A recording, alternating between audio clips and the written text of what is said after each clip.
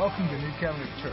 You're listening to this week's sermon by Pastor Darrell Feemster. Have you ever heard the statement, "It don't get no better than this"? Now, that's not good English. But you know what I'm talking about. It don't get no better than this.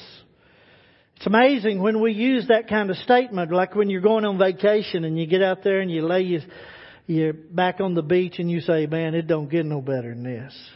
Right? Or when your son-in-law makes you a big old slab of ribs, barbecue, and they invite you over and you just say, "Man, it just don't get no better than this." Or when you gather the family around and you see everybody and you just hear the noise of it and you know that, man, this is life, life's going on. It don't get no better than this. Let me ask you a question. Have you ever said that about your Christian walk? It don't get no better than this. That's what I want to talk to you this morning about. We've been in a series called The Covenant. I want you to turn in your Bibles to Hebrews chapter 8. Hebrews chapter 8. And we've been talking about covenant, where God obligated Himself toward man in such a way as to reveal His character and expose man's need in order to get man to trust Him again. In the Old Testament, there's at least 6 covenants that God made with man. But man didn't trust Him and couldn't trust Him really. So what God needed was a better man. In Galatians chapter 4, you don't have to turn there, it'll be on the screen. Galatians 4:4 says, "But when the fullness of time had come, God sent forth His Son, born of a woman, born under the law, to redeem those who were under the law, that we might receive the adoptions as sons." Jesus came to be the middleman, the Son of God, the Son of Man, to make a new covenant with us. I want you to look at Hebrews chapter 8, verse 6. Verse 6. We ended there last week, or we talked about it last week. So if you need to, you can go back and on the website, you can listen to the past messages. Verse 6 says, "But now He, Jesus, has obtained a more excellent ministry, insomuch as He's also the mediator, the middleman of a better covenant, which was established on better promises." A better covenant established on better promises. A better covenant. Jesus Christ is the mediator, the go-between of a better covenant. The Bible calls it the new covenant. As we shared in communion, it was the new covenant in His blood for the remission of sin. If something is said to be better, then that means that something else is less or has a problem. Better than what? Better than the others? Look at verse 7 of Hebrews 8. "For if the first covenant had been faultless or without defect, then no place would have been sought for a second." And then verse 8, "Because finding fault with them," we'll just stop right there. The fault, the defect of all the other covenants that God made with man was them, was mankind. Or maybe we could say was us. The problem was us. Now look at the rest of verse 8. "So He says, Behold, the days are coming, says the Lord, when I will make a new covenant with the house of Israel and with the house of Judah. Not according to the covenant that I made with their fathers in the day when I took them by the hand to lead them out of the land of Egypt, because they did not continue in my covenant, and I disregarded them, says the Lord." The new covenant wasn't going to be like the old. And when it says the old here, it's talking about the Mosaic covenant. The covenant that God had given to Moses. The covenant written in stone. There's going to be a new covenant. Now, Paul is quoting, because it's in italics here, is because Paul is quoting Jeremiah 31 through 34. He's quoting the prophet Jeremiah. God gave the word of the new covenant while they were in the old covenant. He gave the promise of the new covenant when things weren't going right. The new covenant was not new to God. That's what I'm wanting you to get. The new covenant wasn't new to God. It was just going to be new to man. Something had to happen. Something had happened. Someone had come. The better man. And He had done what no other man could do. He kept covenant. And He settled the accounts between God and man. What I want you to see is the new covenant is established on better promises. But the new covenant is only in Jesus Christ. Romans 8:3-4.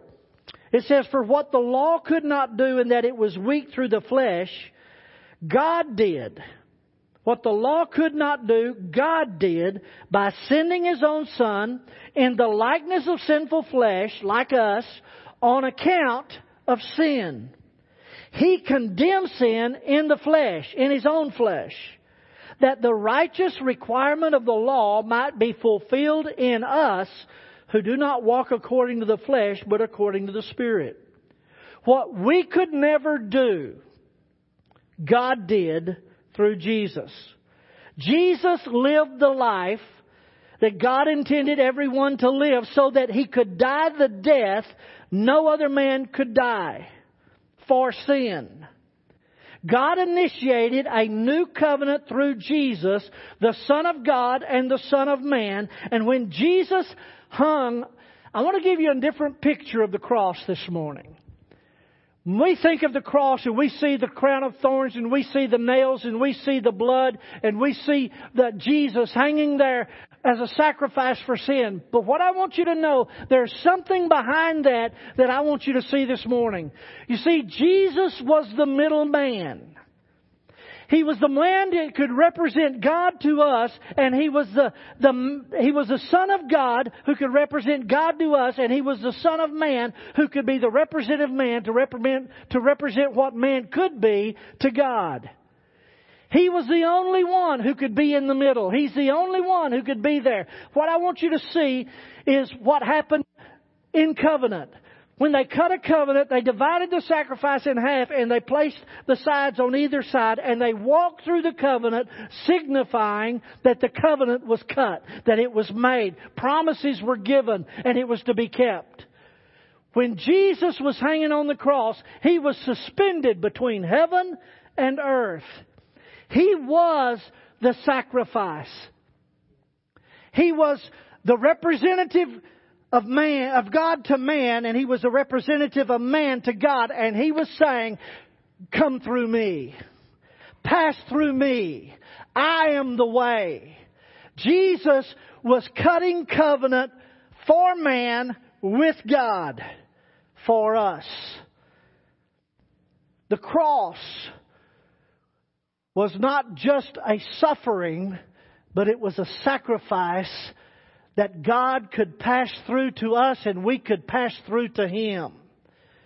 The cross became a passageway, the only way by which God could get to us and we could get to Him.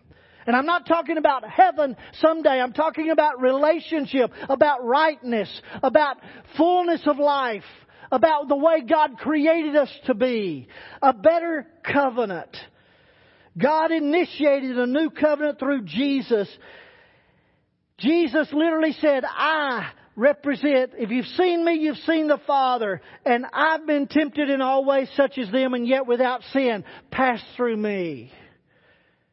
2 Corinthians 5:21 in the Amplified says it this way, "For our sake He made Christ virtually to be sin who knew no sin, so that in and through Him we might become endued with, viewed as being in and examples of the righteousness of God, what we ought to be, approved and acceptable in right relationship with Him by His goodness." The old covenant said, "Thou shalt." Jesus in the new covenant says, "I will." The old covenant says, "Do." Jesus in the new covenant says, "Done." The old covenant commands us to obey. Jesus in the new covenant invites us to trust. A better covenant. A better covenant. Based on better promises. And that's where I want to spend our time this morning. The promises established on better promises. In other words, the foundation of this new covenant, the goodness of this new covenant is that we've got promises of God. promises of God. There's at least 3 that's spelled out. Look at verse 10. And he quotes Jeremiah. For this is the covenant that I will make with the house of Israel after those days, says the Lord. I will put my laws in their mind and write them on their hearts, and I will be their God, and they shall be my people. You remember when God gave the law to Moses? He was up on the mount for 40 days. You remember what God did? You've seen the movie, right? That the finger of God, He writes the words, 10 words, the 10 commandments. He writes the words in stone. A lot of times we don't get it.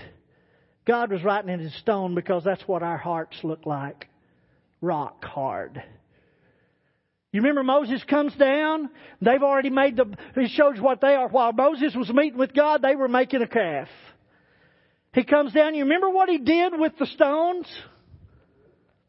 He broke them. It was like God says, oh, that your heart would be broken before me like these stones, that you would know what you've done. Now listen to this. God's not going to write the laws anymore on stone. He's going to write them on your heart, in your mind, on the center of your being. For that to happen, listen to me, He's not talking about words, He's talking about life. For that to happen, for God to be able to write His laws in your mind and open your heart, means that God is going to give you a new nature. He's going to make you a new creation. You're going to become something you've never been before. The law is not going to be written in letters, it's going to be written in life. First, 2 Peter 1:4 says that God has given us exceeding and great precious promises, that through these we may become partakers of the divine nature. The law is no longer words engraved on external tablets, but now the internal dynamic of the life and nature of God. When God works the miracle of salvation, when you come to Jesus Christ, God works within you. He doesn't just clean you up or straighten you out. He makes you a new creation. Old things are passed away. Everything becomes new. 2 Corinthians 5:17 says, the laws put in our mind and written on our heart are not the letter of the law. And I want you to hear that, because what we sometimes interpret this to mean is when I trust Jesus, He's going to write the 10 Commandments on my mind and in my heart.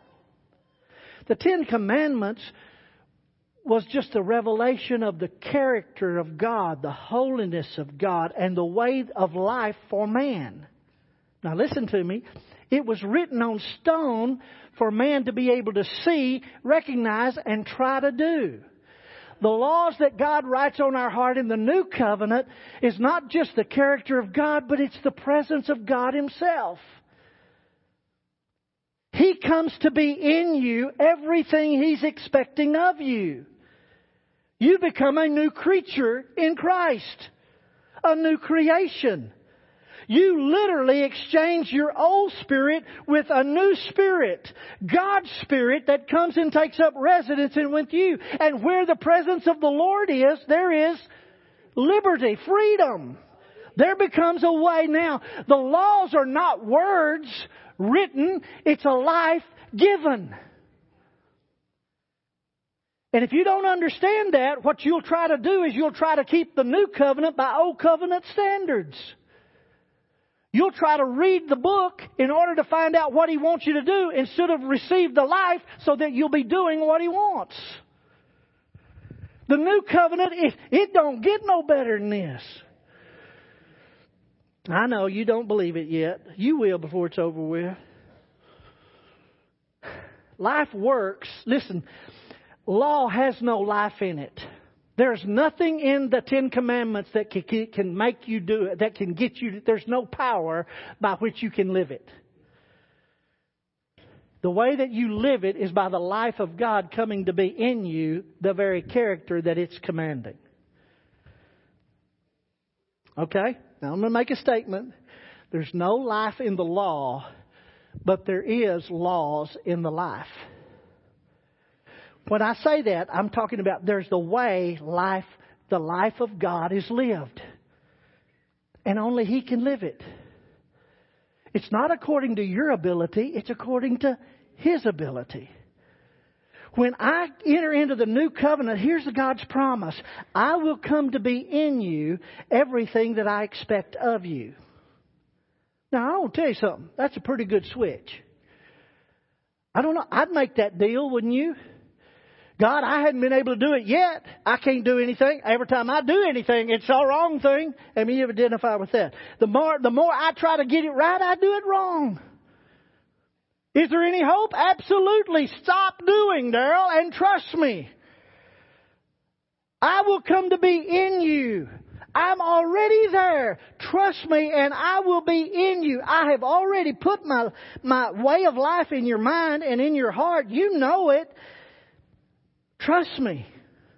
You see, here's the thing. We think there's a list out there somewhere that we got to keep in order to be right with God. That's old. You can't keep the list because if you break it in one place, you've broken it all. You say, preacher, then you're saying we can just do anything I want? No. Not anything you want. You can do anything God wants.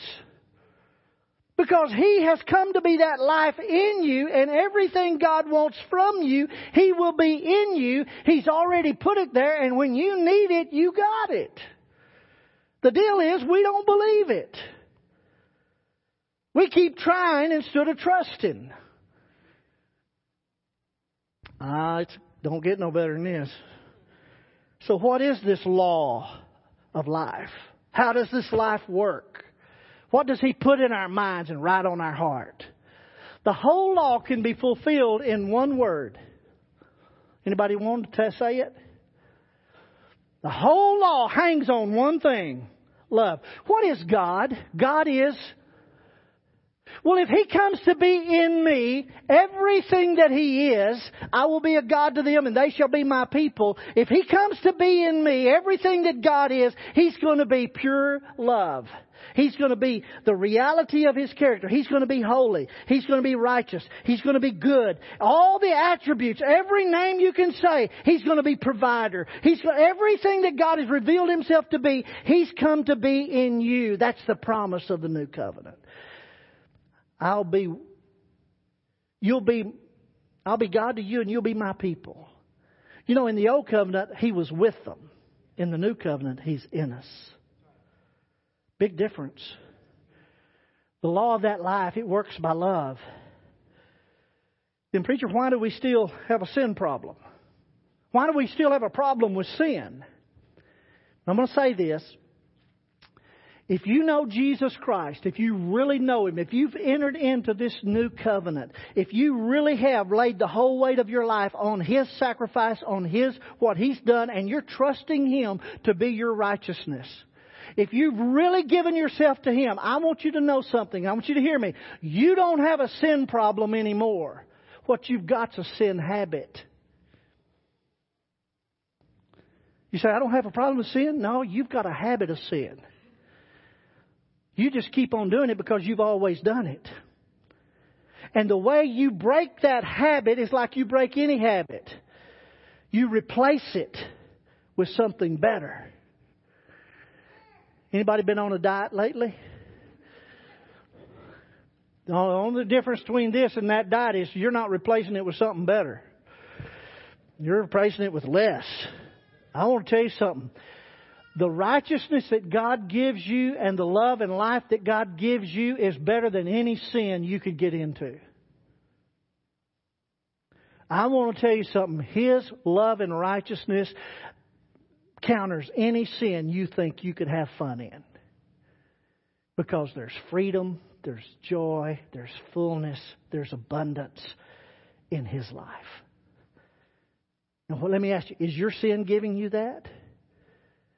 Is that habit of sin really working for you? Then, listen, you don't stop sinning by focusing on your sin. I'm going to stop doing that. Doing what? Doing that. I'm going to stop doing that. Doing that. Right there. I'm going to stop doing that. Well, how are you going to stop doing it when you're focused on it?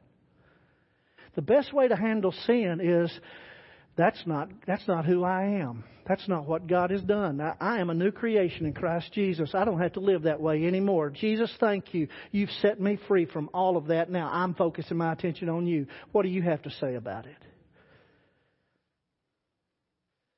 You see, I don't have a sin problem.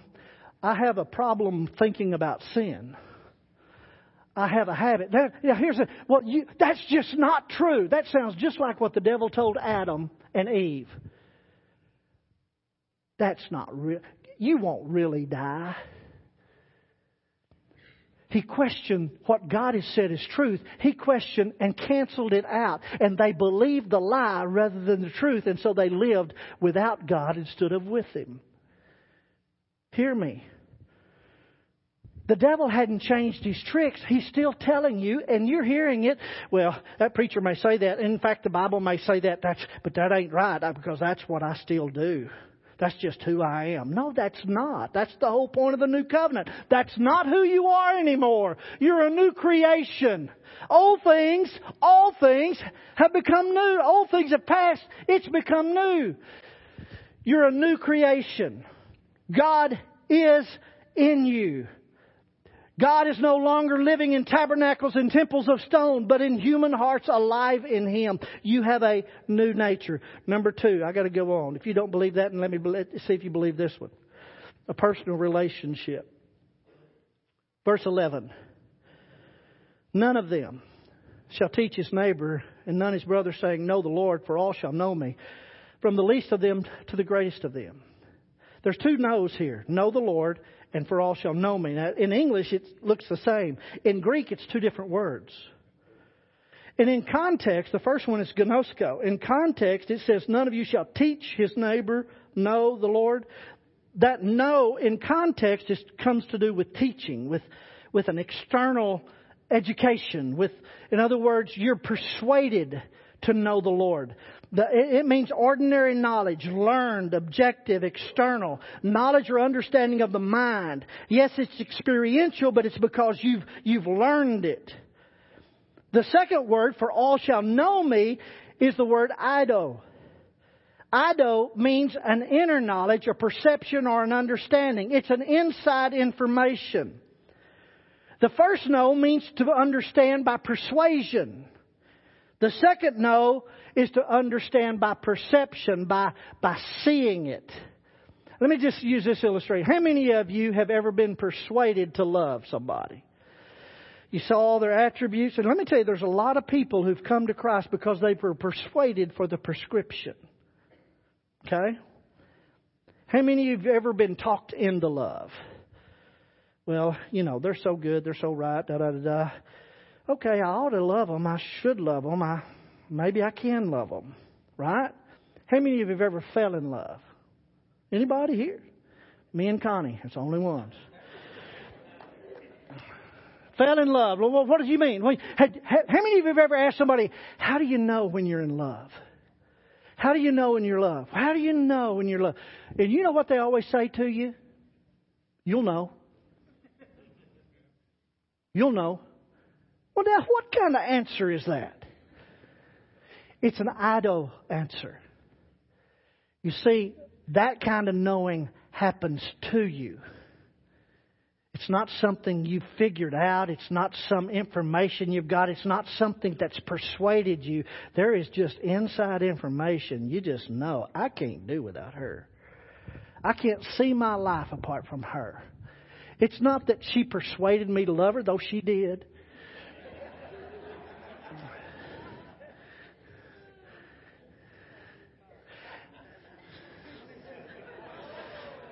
I had to persuade her to love. The whole point I'm trying to make, settle down on the front row. I started it, didn't I? The whole point is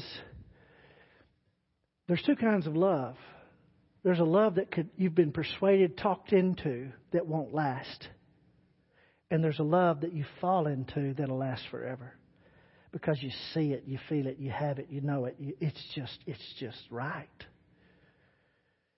And the God says, you're going to enter into a relationship that you didn't learn about me. You're going to enter into a relationship where you know me. You perceive, you see, you feel, you understand, you recognize.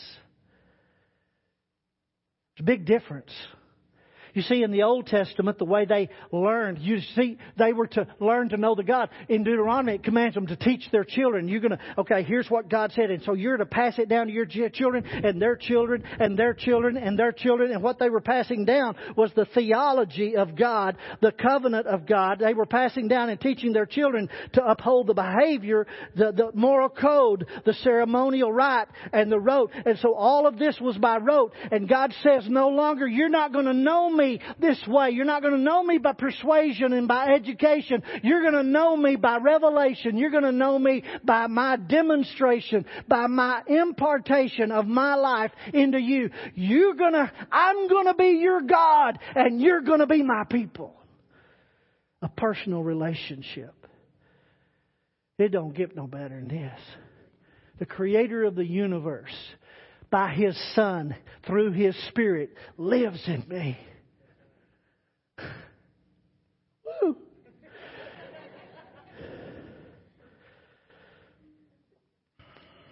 You need to be more excited.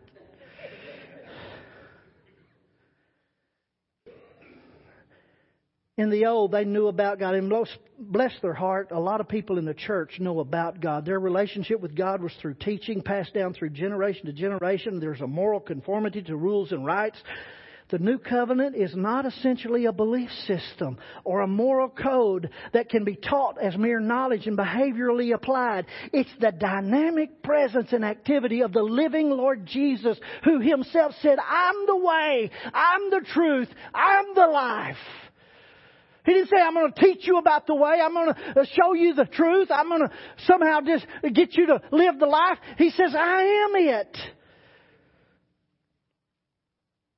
The New Covenant is not a collection of propositions and precepts and principles, but it's the living person of Jesus Christ who lives by the law of His life. When a person surrenders his life to Christ, they're born again. Spiritually, they suddenly are alive to God. They have an inner spiritual knowledge of God. You must know. Preacher, are you saved? I know I am. Christ lives in me. Where is He? In me. How do you know? I know. You'll know too. Personal relationship. Number 3. I'm doing pretty good. First service like to wore them out. Say it with me. A new nature. A personal relationship. These are better promises. Better promises. The third one is full forgiveness. Full forgiveness. Look at verse 12.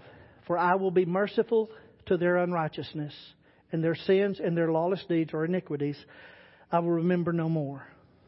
Now, while this one is the last in the list, it is literally the foundation, the reason that all the blessings and the promises of the New Covenant can be ours. In order of events, it's listed last, but it precedes every other blessing mentioned. In other words, the ground upon which everything else is built is this forgiveness, this mercy. I will be merciful. Now, I want you to listen to me, because here's a big thing that's going on in our world right now. We think God is merciful and He lets us off. We think God is merciful and He just lets it slide. Everything, it's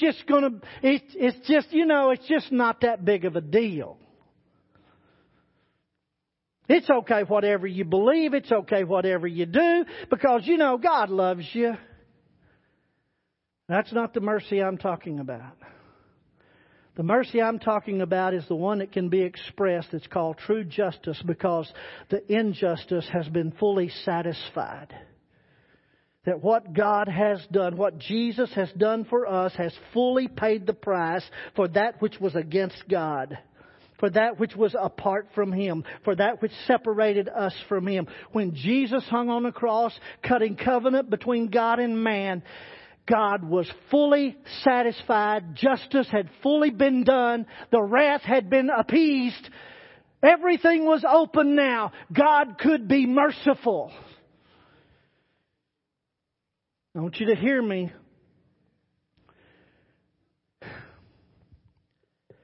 The idea is that justice has been satisfied and God can act in forgiveness toward us. God is merciful only because Jesus has fully satisfied both the price for sin and the full righteousness of the law.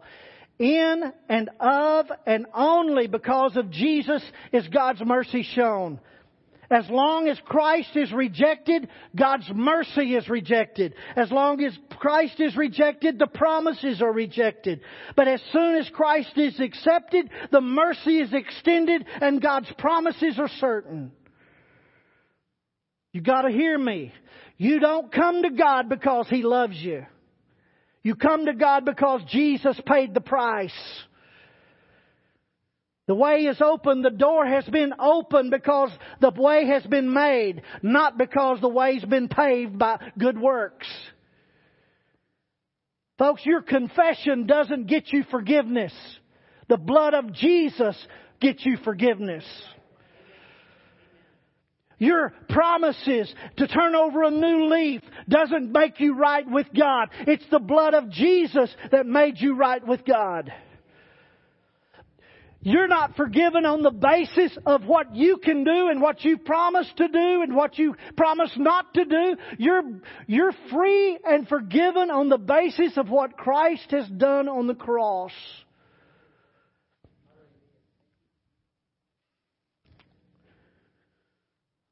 There's three expressions of man's guilt here. Unrighteousness. It means a wrong done unto God. Unrighteousness with God. It's a rebellion against the sovereign. It's literally injustice. Folks, we don't have to tell you there's injustice in our world. Man is unjust. He doesn't do right. And even the best of men, their righteousness is like what? Filthy rags. Then it talks about sins. That's being missing the mark, an offense, violating a divine law in thought or in action. And then iniquities is setting up my will against God, doing my own thing, living to please myself rather than God. God covers every part of our sin, our thoughts, our actions, our inner rebellion, the things that we don't even understand. The things, have you ever done something you didn't know why you did it? In other words, the things you don't even understand about your nature, God forgives you. And it's all based on the cross of Christ, the standing in between. That God is fully, listen, He's not just a little satisfied with Jesus. He's well pleased. Now listen, and if He's well pleased with Jesus, He's well pleased with you who trust Jesus. He's well pleased. He's not just barely putting up with you. You're His favorite. Why? Because you've come into relationship with Him through His Son. And He is in the process of conforming you to the very image of His Son. And He likes that. You've been chosen. You're a royal priesthood, a holy nation to show forth the praises of God. It don't get no better than that.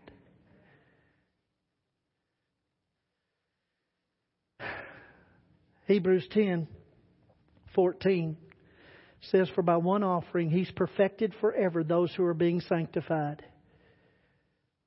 For by one offering, the offering of Himself, He's perfected forever. You want to say that again? He's perfected forever. One more time, just for good luck.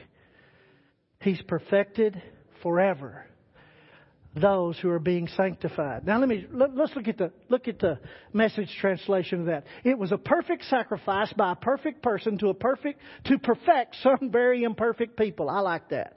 It's a perfect sacrifice by a perfect person to perfect some very imperfect people. By that single offering, He did everything that needed to be done for everyone who takes part in the purifying process. What part do I play in that? I take part in the purifying process. Are you perfect? No, but I'm on my way. Because I'm taking part in the purifying process.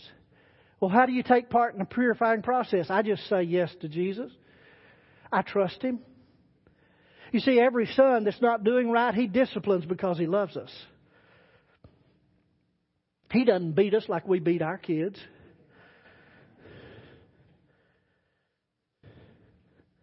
You say, preacher, I don't beat my kids. Tell them that. We're just like them. God, why did you do this? Why is this happening? Why is all this? Because He loves us. And He's put His nature within us. And we're in a personal relationship with Him. And we're in the process of a purifying act that God is working in us both to will and to do His good pleasure. Because His good pleasure is to make us everything we always wanted to be, but couldn't be without Him.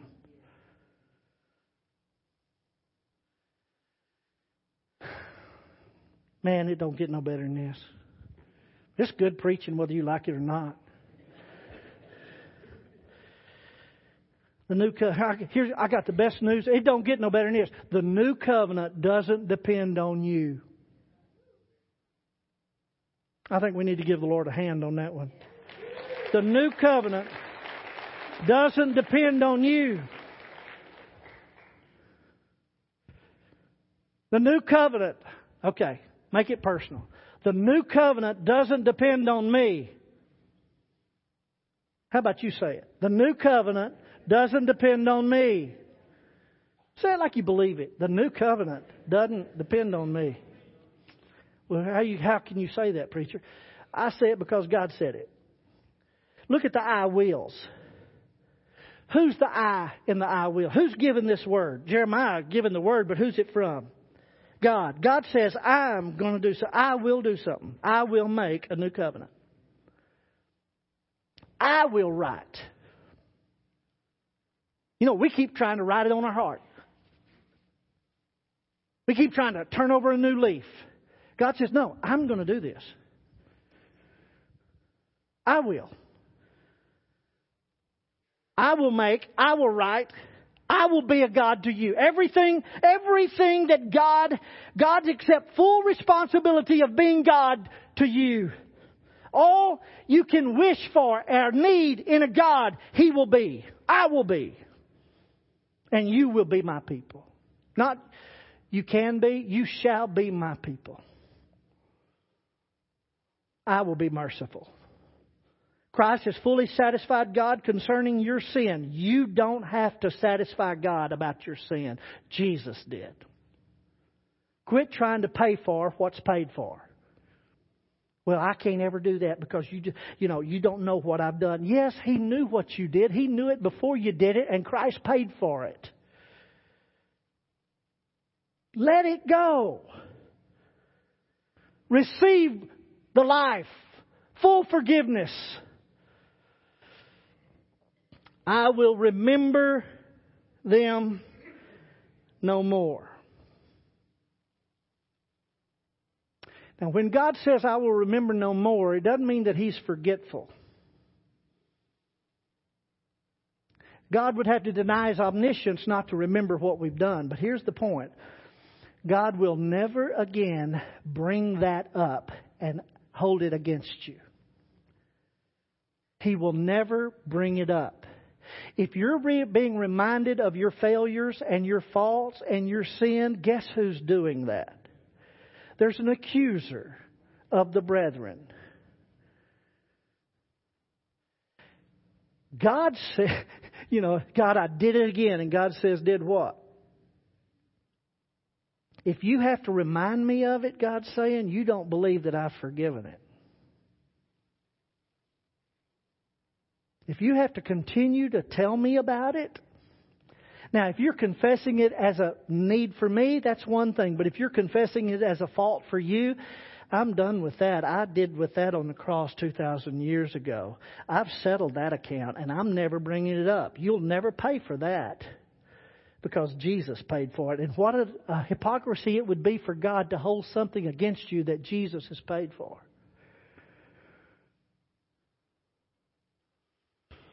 I'll remember no more. God has removed every obstacle between you and Himself. His is a throne of grace, and Hebrews says we can approach boldly that throne of grace through the blood of His Son, Jesus Christ.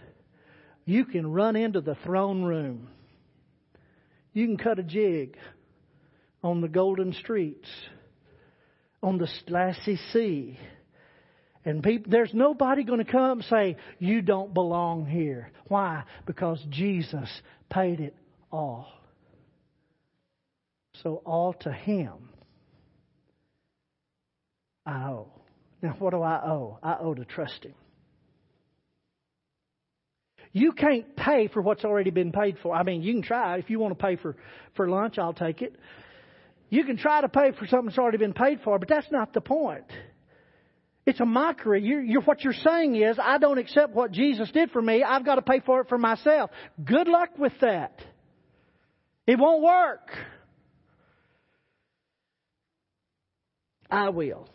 I will. I will. It don't get no better than this. Well, then, preacher, why don't we? Why don't we approach Him? Why don't we live in that freedom? Why don't we experience that life? Why don't we know that we're in that personal relationship? Why don't we know that we're a new creation? Why don't we see our forgiveness and live in the fruit of our forgiveness? Why don't we? Chris preached it a few weeks back, quite a few weeks back now. Hebrews 3:19. I want you to see it in the Amplified. So we see that they were not able to enter into His rest because of their unwillingness to adhere to and trust in and rely on God. Unbelief had shut them out.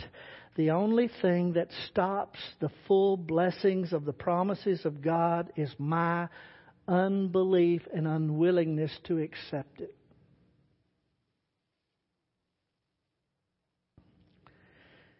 But here's good news. He's not going to leave you there. He's going to keep knocking on your heart. He's going to keep knocking on your head for some of us. He's going to keep knocking and keep pursuing. Why? Because Christ paid for it. You told Him one day, you accepted it. And God has accepted the full responsibility to get you to the finish line. You do realize the one of the Godhead that has the hardest work is the Holy Spirit, because He has to deal with you. Jesus has already done His work. Father has already made His promises, but the Holy Spirit says, whew, my turn. And here's the thing about the Holy Spirit. I will guide you into all truth. I'll never leave you, never forsake you. I'm going to be there. I'm going to push, shove. I'm going to pull, tug. I'm going to reveal. I'm going to show you. You can trust me. Just trust me. Just trust me today. Just trust me. And let me tell you what faith is. I finally figured it out, what Major Thomas told to me years ago, probably some 30 years ago. I asked Major Ian Thomas, I said, how do you define faith? And he said, well, it's patently obvious. He's an Englishman. He says, patently obvious. Faith is saying thank you. And I finally got old enough that I understand. You know what faith is? Thank you, Jesus. Thank you, Jesus. Thank you. The new covenant is not dependent on me. Thank you.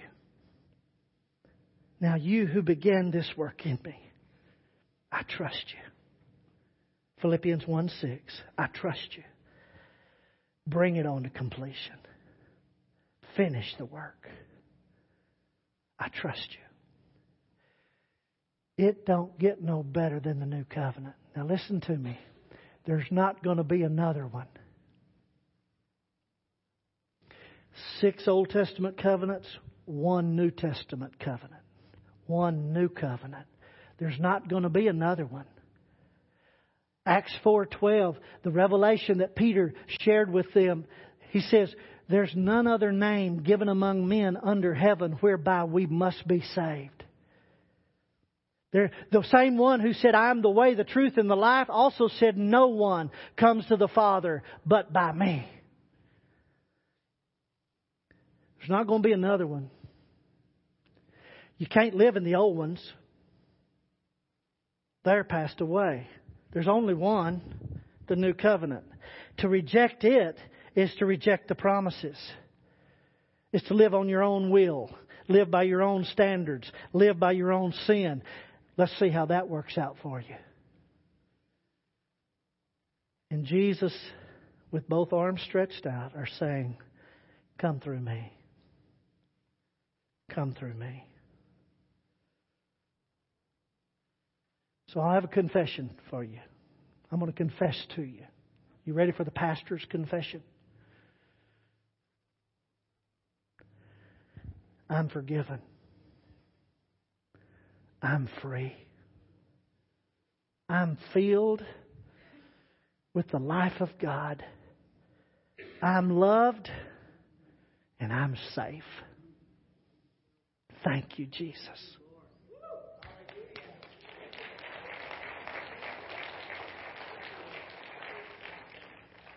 When's the last time you said thank you, Jesus, and meant it